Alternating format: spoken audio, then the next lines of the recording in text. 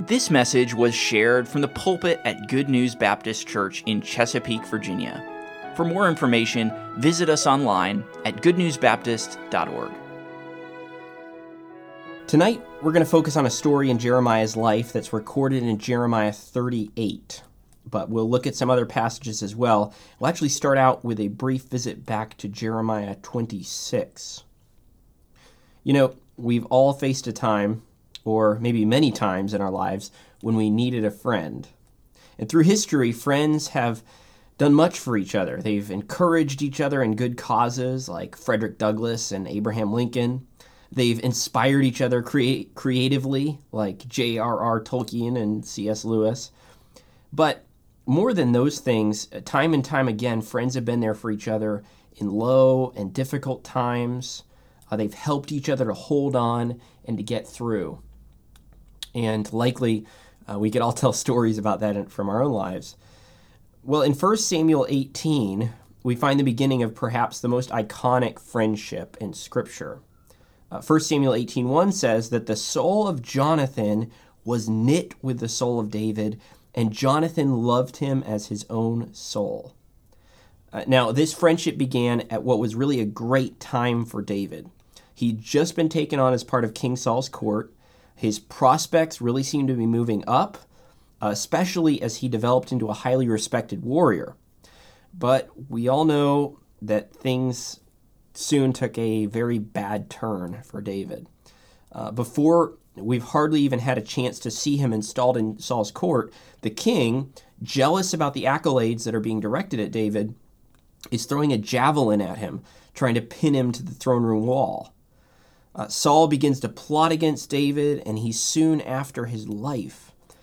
1 Samuel 19, verses 1 and 2 tell us, "And Saul spake to Jonathan his son and to all his servants that they should kill David."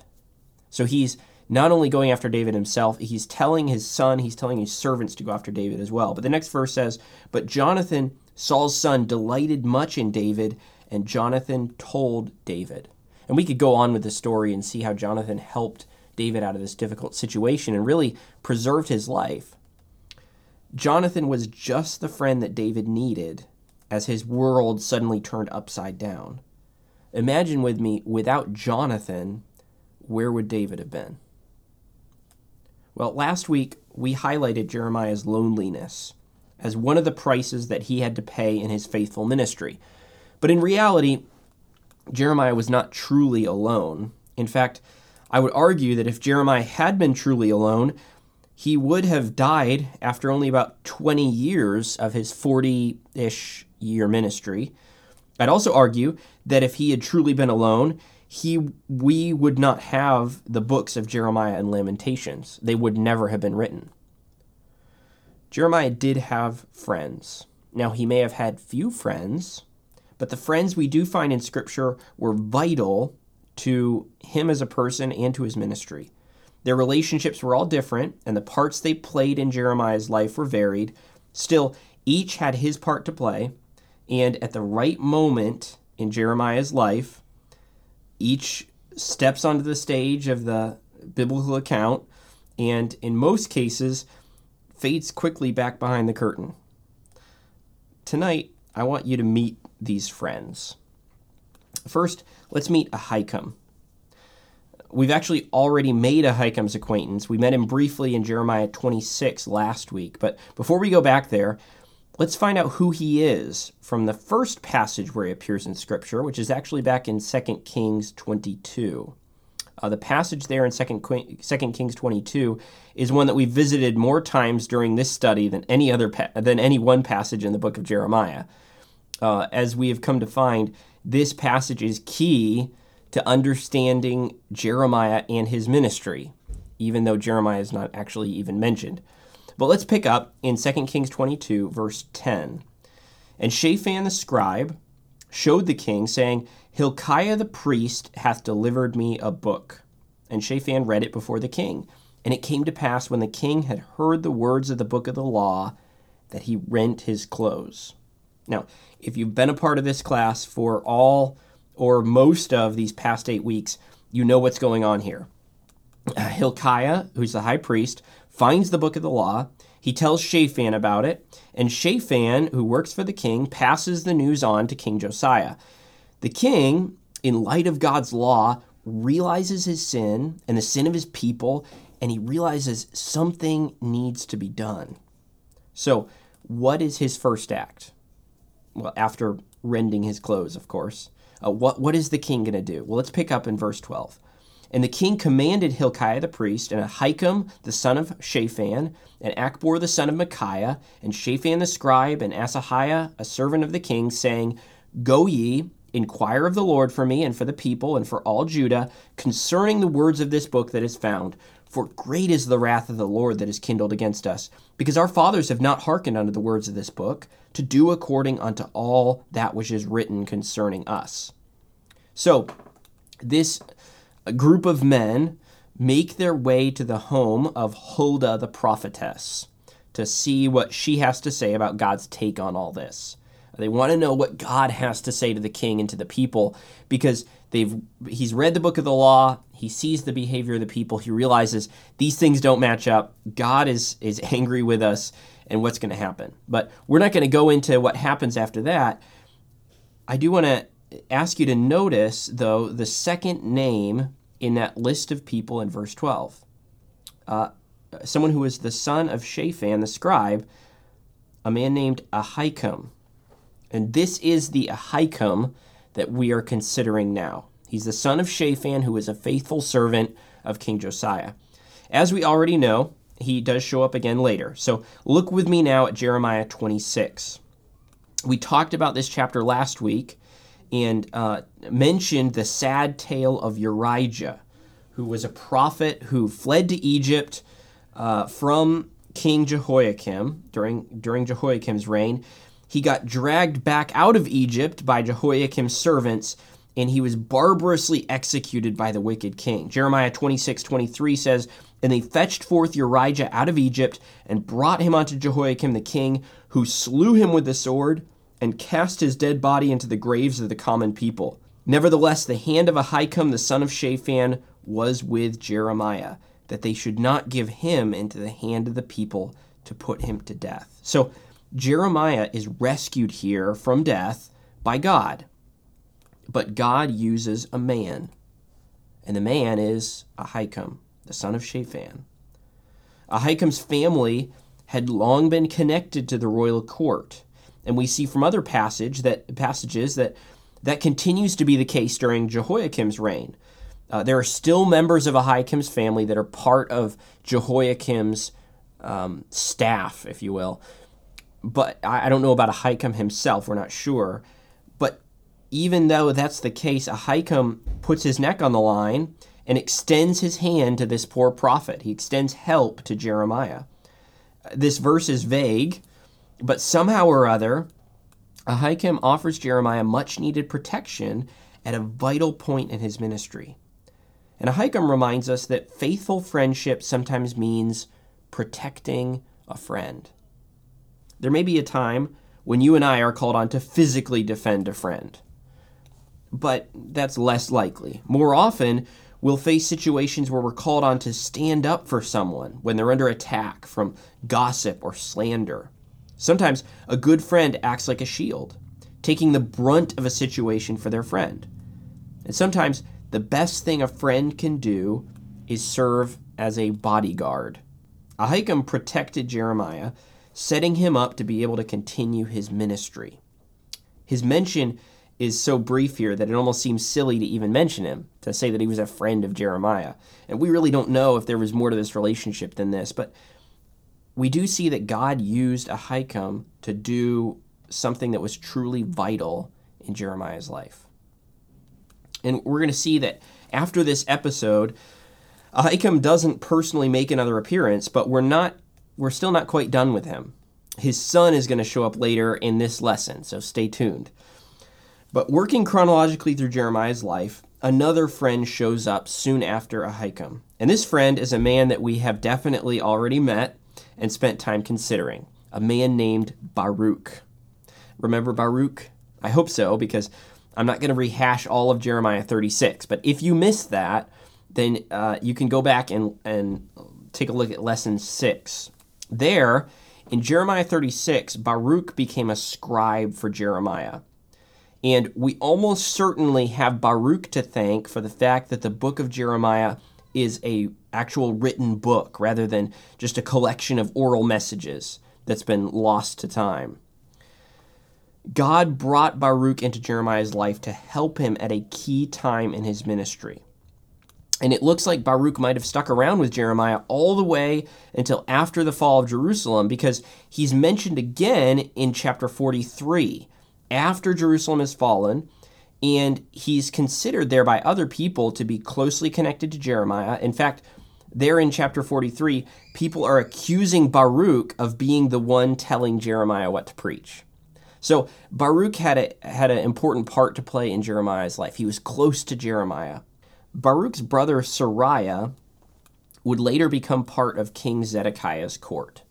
So Baruch was set up to potentially find himself in an important position, but he was willing to surrender that personal advantage for Jeremiah's good. He was willing to be an obscure servant. And sometimes faithful friendship means just being a servant. Picture a faithful butler. He's simply there to be of service, to do what will help and make his employer look good. It's not about me. It's all about how I can be of service to you. That appears to be Baruch's attitude towards Jeremiah.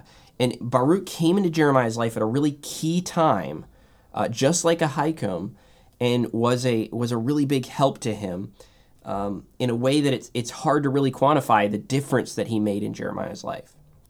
Imagine when Moses stepped off the scene of Israel's history. How many members of the nation do you think imagined, it could be me, I could be the next leader, I could be the head man? But who did God pick? Well, Joshua 1:1 says, "Now after the death of Moses, the servant of the Lord, it came to pass that the Lord spake unto Joshua the son of Nun, Moses' minister." So Joshua is the one who's going to become the new leader. But what does Scripture call him? It calls him Moses' minister. Do you know what that means? It means he was Moses' servant. The word suggests a personal assistant. He was there to serve. He was there to help Moses however he could. And who did God choose to be the new leader? He chose Moses' minister. Joshua was truly a good friend to Moses, and a good friend is a good servant. Baruch, too, was a good friend and a good servant, and we are going to see this good servant Baruch again in a later lesson. But let's move on, and we'll take a quick look at another minor character in the book of Jeremiah who nevertheless helped Jeremiah. This next guy is a priest named Zephaniah. Now, this is not the Zephaniah who wrote the book of Zephaniah. But briefly, what's going on here is there's a man named Shemaiah who's written a letter opposing Jeremiah, and one of the people who received the letter was this priest named Zephaniah. And Jeremiah 29:29 says, "And Zephaniah the priest read this letter in the ears of Jeremiah the prophet." So then Jeremiah is able to follow up with his response and his condemnation of Shemaiah, who's written something opposing him. But though it seems almost too minor to even comment on, Zephaniah does Jeremiah a service here. He brings this situation to Jeremiah's attention. And sometimes faithful friendship means sharing information with our friends, helping them to know what they need to know. Sometimes that means being the one to have a hard conversation, to bring them face to face with the truth about themselves. Sometimes it means being the one to let them know something they don't want to hear. Sometimes it means bringing them up to speed on a situation that is affecting them. A good friend sometimes serves as a reporter. Now, I'm not talking about gossip, and we have to be careful about that with our friends, for sure. But I'm talking about sharing with a friend information that helps them and builds them up. I got a call from a friend just a few days ago who was giving me some feedback on something that I had done. And they were encouraging and they were helpful, but they gave me some constructive feedback on it, and it was really helpful. It built me up. It was information that served me and will help me to do my best in that particular area that he was giving me feedback on. That is one of those things that a faithful friend is going to do. And we see Zephaniah here, again, really brief and barely even mentioned in Scripture, but he's helping Jeremiah out in this way. Now, join me in Jeremiah 38, and we're going to meet the friend who serves as the title of this lesson, Ebed-Melech. Did you know that there's not only one Ethiopian eunuch in the Bible? We've all heard of the one who makes an appearance in Acts 8, but tonight you're going to meet another one. But let's take the passage, let's let this passage take us there. So Jeremiah 38, beginning in verse 1. Then Shephatiah the son of Mattan, and Gedaliah the son of Pashur, and Jucal the son of Shelemiah, and Pashur the son of Melchiah, heard the words that Jeremiah had spoken unto all the people, saying, Thus saith the Lord, He that remaineth in this city shall die by the sword, by the famine, and by the pestilence, but he that goeth forth to the Chaldeans shall live. For he shall have his life for a prey, and shall live. Thus saith the Lord, This city shall surely be given into the hand of the king of Babylon's army, which shall take it. There's an interesting little point here. And you can find a picture of this if you look it up online, but there are these devices that they used back in this time called bully. A single one is called a bulla, B-U-L-L-A. And a bulla was basically an ancient seal made of clay. And officials would stamp that clay to seal a document or maybe to indicate ownership of something. It was a lot like a wax seal that would be used later in history. Well, there are two bulli in particular that are significant because of the names they bear that have been unearthed by archaeology. One reads Gedaliahu, son of Pashur, and the other reads Yehukal, son of Shelemiahu. And that's significant because these two gentlemen, Gedaliah and Jucal, are two of the four men named in Jeremiah 38:1. And that doesn't actually add any information to our study, but it's fascinating and encouraging to me when archaeology uncovers details like that link back to the scriptural text. Now, we don't build our faith on that. That doesn't add anything to my faith that the words of Scripture are true. But I just love when we find things, when they find things archaeologically, that we can tie back to Scripture and say, man, there's that name right there, and we see that person in Scripture right here. And so I just thought that was interesting, and I encourage you to look it up. But before we go on, just note that Jeremiah is still preaching. Now, where is Jeremiah at this point? Well, Jeremiah 38 follows what we looked at last week in Jeremiah 37. So this is somewhere around the 8th year of Zedekiah, following the events of chapter 37, which means that Jeremiah is in prison. He's in prison, but he's still preaching. This guy will not quit. But these four men, Shephatiah, Gedaliah, Jucal, and Pashur, are not impressed. And picking up in verse 4, it says, Therefore the princes said unto the king, We beseech thee, let this man be put to death. For thus he weakeneth the hands of the men of war that remain in this city, and the hands of all the people, in speaking such words unto them. For this man seeketh not the welfare of this people, but the hurt. Then Zedekiah the king said, Behold, he is in your hand, for the king is not he that can do anything against you. And remember, we talked about the fact last lesson that the king, Zedekiah, was weak and irresolute. And here he shows that very clearly. But it says, Then took they Jeremiah and cast him into the dungeon of Melchiah the son of Hamelech that was in the court of the prison. And they let down Jeremiah with cords. And in the dungeon there was no water but mire. So Jeremiah sunk in the mire. So Jeremiah finds himself in a truly impossible predicament. He's in this dungeon, literally a pit, a well, or a cistern. Now, we don't know how deep this pit was, but we do know that Jeremiah is in a bad place, all right? Maybe the cabins that we talked about in chapter 37 were bad, but this is far worse. He's down at the bottom of a pit, and not just a pit, this is a pit that has mud and he's slowly sinking down into that mud. And Jeremiah desperately needs a friend. Well, verse 7, now when Ebed-Melech the Ethiopian, one of the eunuchs which was in the king's house, heard that they had put Jeremiah in the dungeon, the king then sitting in the gate of Benjamin, Ebed-Melech went forth out of the king's house and spake to the king, saying, My lord the king, these men have done evil in all that they have done to Jeremiah the prophet, whom they have cast into the dungeon, and he is like to die for hunger in the place where he is, for there is no more bread in the city. So Ebed-Melech shows up, but who is this guy? Well, the name Ebed-Melech actually simply means servant of the king, so we're not even sure this was actually his proper name.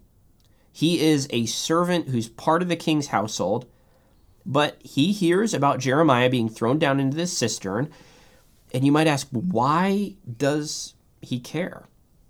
Well, we don't know. But because of his position as an honored servant in the king's house, he has an opportunity for good.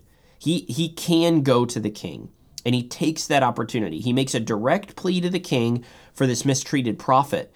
And what does Zedekiah do? Well, remember, 4 guys approached Zedekiah in verse 1 to have Jeremiah thrown in this pit. And Zedekiah basically shrugged his shoulders and said, whatever. And now Ebed-Melech is asking him to overturn that decision. And here's how the king responds. Then the king commanded Ebed-Melech the Ethiopian, saying, Take from hence 30 men with thee, and take up Jeremiah the prophet out of the dungeon before he die. Now, though this seems to be an act of mercy on Zedekiah's part, I honestly think these words are offered in much the same way as was his response to Jeremiah's enemies. Ebed-Melech asks him, we need to let Jeremiah out. We need to get him out of this situation. And I think of Zedekiah responding something like this. Go ahead. Take 30 men and get him out of the pit before he dies. I think, honestly, the king just doesn't care. And he's willing to go along with whatever the last person has said to him. And so Ebed-Melech goes to it. Verse 11, Ebed-Melech took the men with him and went into the house of the king under the treasury, and took thence old cast clouts and old rotten rags, and let them down by cords into the dungeon to Jeremiah. You might say, wait, what? Old rotten rags? Now, I think we all have that one bag or cupboard or drawer where we keep rags, right? Maybe it's in your garage or in your laundry room, or it's in a closet somewhere, but you probably have a collection of old t-shirts and old towels and old washcloths, something like that, stuff somewhere. Well, that's the kind of stuff we're talking about here. So why is Ebed-Melech raiding the rag bag? Well, look at verse 12. And Ebed-Melech the Ethiopian said unto Jeremiah, Put now these old cast clouts and rotten rags under thine armholes under the cords. And Jeremiah did so. So they drew up Jeremiah with cords and took him up out of the dungeon, and Jeremiah remained in the court of the prison. Now, if we were going to make a movie out of Jeremiah's life, here's how we would want to envision this scene for the sake of drama, all right? Most likely, Jeremiah is up to his neck in mud at this point, okay? And you know, the moments are ticking away before he'll be sucked under the mud. Most likely that's not the case, because Ebed-Melech was concerned about him dying for lack of food, not because of getting swallowed up by the mud. But anyway, for the sake of the movie, okay? And then Ebed-Melech comes and he throws this rope down into the pit just in time, and Jeremiah grabs hold with one hand, and Ebed-Melech pulls him dramatically up out of the mud to safety. That would be the dramatic way to paint this for the sake of a movie, or to tell the story of Jeremiah's life. But imagine how it would feel to hold onto a rope while someone hauled you up out of the mud and up the side of a pit. That sounds distinctly unpleasant to me. Ebed-Melech is not just caring to Jeremiah in the fact that he's rescuing him. He is compassionate in the way he does it. Instead of just hauling him up with a rope, he lets down these cords and even gives him rags to pad it and put the cords underneath his arms so they can pull him up comfortably. F.B. Meyer points out, it is not enough to serve and help those who need assistance. We should do it with the sweetness and gentleness of Christ. It is not only what we do, but the way in which we do it, which most quickly indicates our real selves. So Ebed-Melech rescues Jeremiah from the pit, and then he fades out of sight as mysteriously as he entered. You know, I don't want to sound insensitive here, but if you took the friends up to this point in Jeremiah's life and you lined them up, which of them do you think would stick out from the others? Well, it would probably be this Ethiopian man. He's not a Jew. He's from another nation. He is in a slave sort of situation rather than being a paid member of somebody's staff or a free man otherwise. His background is different. The sort of things he's doing is different. The way he looks is different. But a friend might look different from what we imagine. And so I love the fact that is this Ethiopian eunuch stepping into Jeremiah's life here. Remember Luke 10, I'm sure you do. Jesus tells a story, but a certain Samaritan, as he journeyed, came where he was. This man who has been beaten and left on the side of the road for dead. And when he saw him, the Samaritan saw him, he had compassion on him and went to him and bound up his wounds, pouring in oil and wine, and set him on his own beast, and brought him to an inn and took care of him. And on the morrow when he departed, he took out 2 pence and gave them to the host, and said unto him, Take care of him, and whatsoever thou spendest more, when I come again, I will repay thee. And then Jesus asked this question, Which now of these 3 thinkest thou was neighbor unto him that fell among the thieves? Who was the hero of the story? It was the Samaritan. To Jesus' Jewish crowd, he was certainly an unexpected hero, but he was the friend. Sometimes faithful friendship means offering help. A friend might need to be like an EMT, seeing someone who's in trouble, rushing to their aid, and then helping them in crisis, dropping everything to help them when they need it most. Now, there's only one other passage that mentions this Old Testament Ethiopian eunuch. Jeremiah 35, verse 14 says, Now the word of the Lord came unto Jeremiah while he was shut up in the court of the prison, saying, Go and speak to Ebed-Melech the Ethiopian, saying, Thus saith the Lord of hosts, the God of Israel, Behold, I will bring my words upon this city for evil and not for good, and they shall be accomplished in that day before me. But I will deliver thee in that day, saith the Lord. And thou shalt not be given into the hand of the men of whom thou art afraid. For I will surely deliver thee, and thou shalt not fall by the sword, but thy life shall be for a prey unto thee, because thou hast put thy trust in me, saith the Lord. This is reminiscent of God's promise to Baruch in Jeremiah 45, that he would be delivered from the destruction that was coming. And I love how God spoke directly to both of these men. Neither of them served for a reward. They showed up and came to Jeremiah's aid, and in Ebed-Melech's case, faded out of sight as the crisis passed, but God rewarded their selfless actions. Here, Ebed-Melech was a true friend. But as he steps out of the frame, another guy approaches Jeremiah. And this guy, unfortunately, we already know. King Zedekiah. Now remember, Zedekiah, just a few verses ago, allowed Jeremiah to be thrown into a cistern full of mud. But now, in verse 14, he's getting chummy with Jeremiah again. Then Zedekiah the king sent and took Jeremiah the prophet unto him into the 3rd entry that is in the house of the Lord. And the king said unto Jeremiah, I will ask thee a thing, hide nothing from me. Then Jeremiah said unto Zedekiah, If I declare it unto thee, wilt thou not surely put me to death? And if I give thee counsel, wilt thou not hearken unto me? So Zedekiah the king sware secretly unto Jeremiah, saying, As the Lord liveth, that made us this soul, I will not put thee to death, neither will I give thee into the hand of these men that seek thy life. So Jeremiah is clearly skeptical, but Zedekiah is willing to bargain. You scratch my back, I'll scratch yours. You give me the info I need, and I won't let them throw you back into the muddy pit. It's not much of a bargain, but Jeremiah goes on to tell him that if he surrenders to the Babylonians, his life will be spared, and so will the city of Jerusalem. But if not, they will burn the city down and take Zedekiah captive. And Zedekiah makes excuses, but Jeremiah stands firm on the word that he's received from God. And their conversation ends with the king making a request. Verse 24, then said Zedekiah unto Jeremiah, let no man know of these words, and thou shalt not die.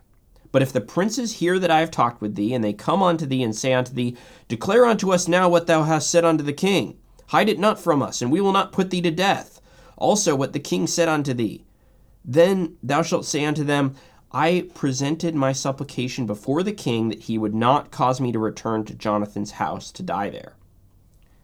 Now, this is clearly a selfish request on the king's part. He wants to hide the fact that he's been talking to Jeremiah from his court because he's afraid it's going to ruin his reputation. But Jeremiah goes along with it. He listens to this request. Verses 27 and 28, then came all the princes unto Jeremiah and asked him, and he told them according to all these words that the king had commanded. So they left off speaking with him, for the matter was not perceived. So Jeremiah abode in the court of the prison until the day that Jerusalem was taken, and he was there when Jerusalem was taken.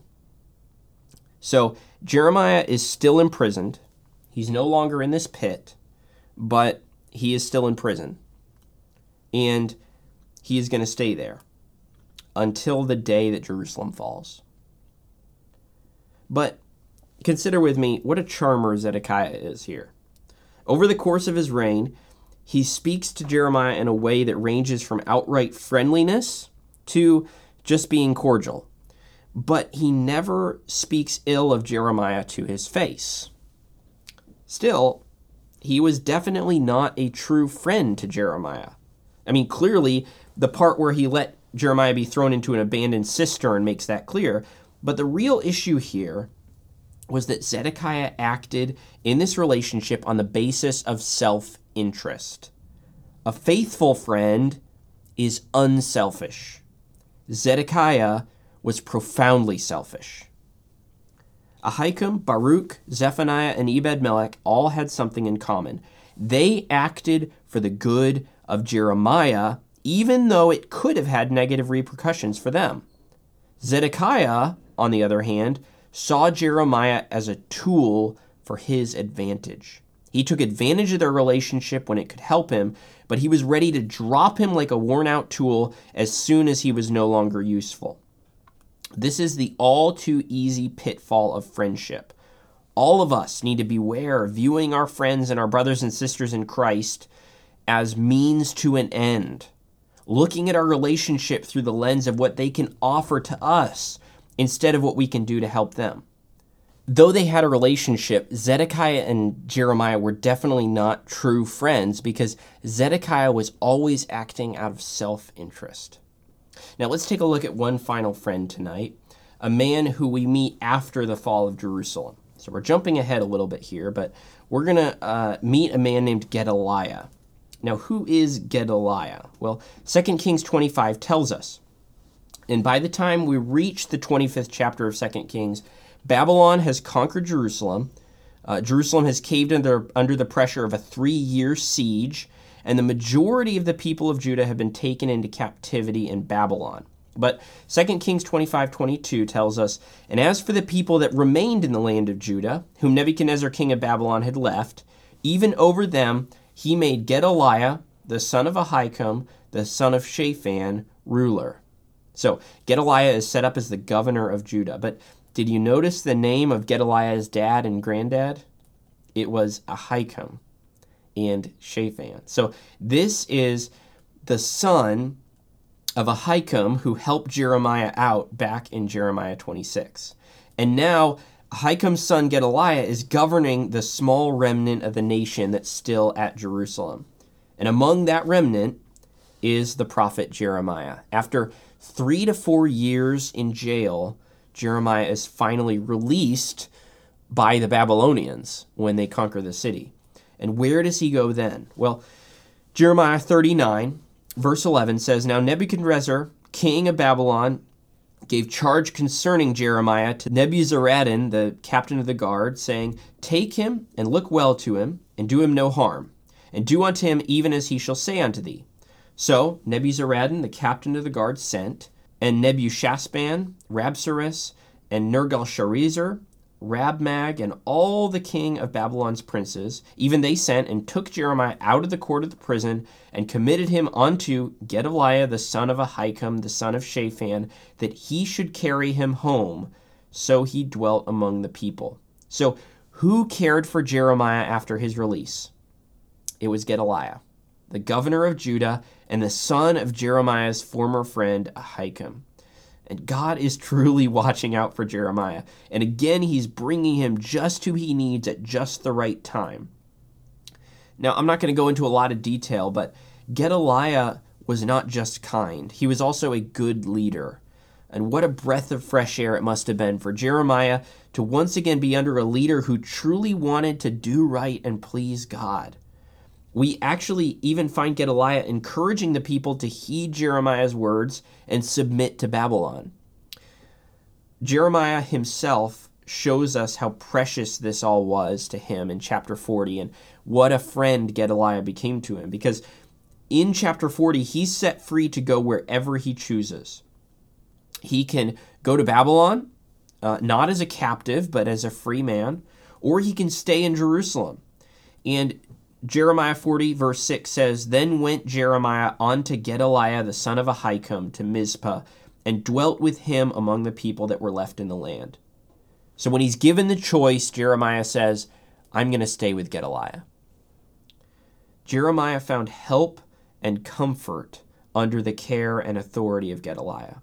Jeremiah was tired, he was beaten down, he was experiencing great sorrow, and he really needed someone who could gently strengthen his hands, and God brought Gedaliah his way. Now, sadly, Gedaliah was assassinated, but that's another story that we're not going to touch on tonight.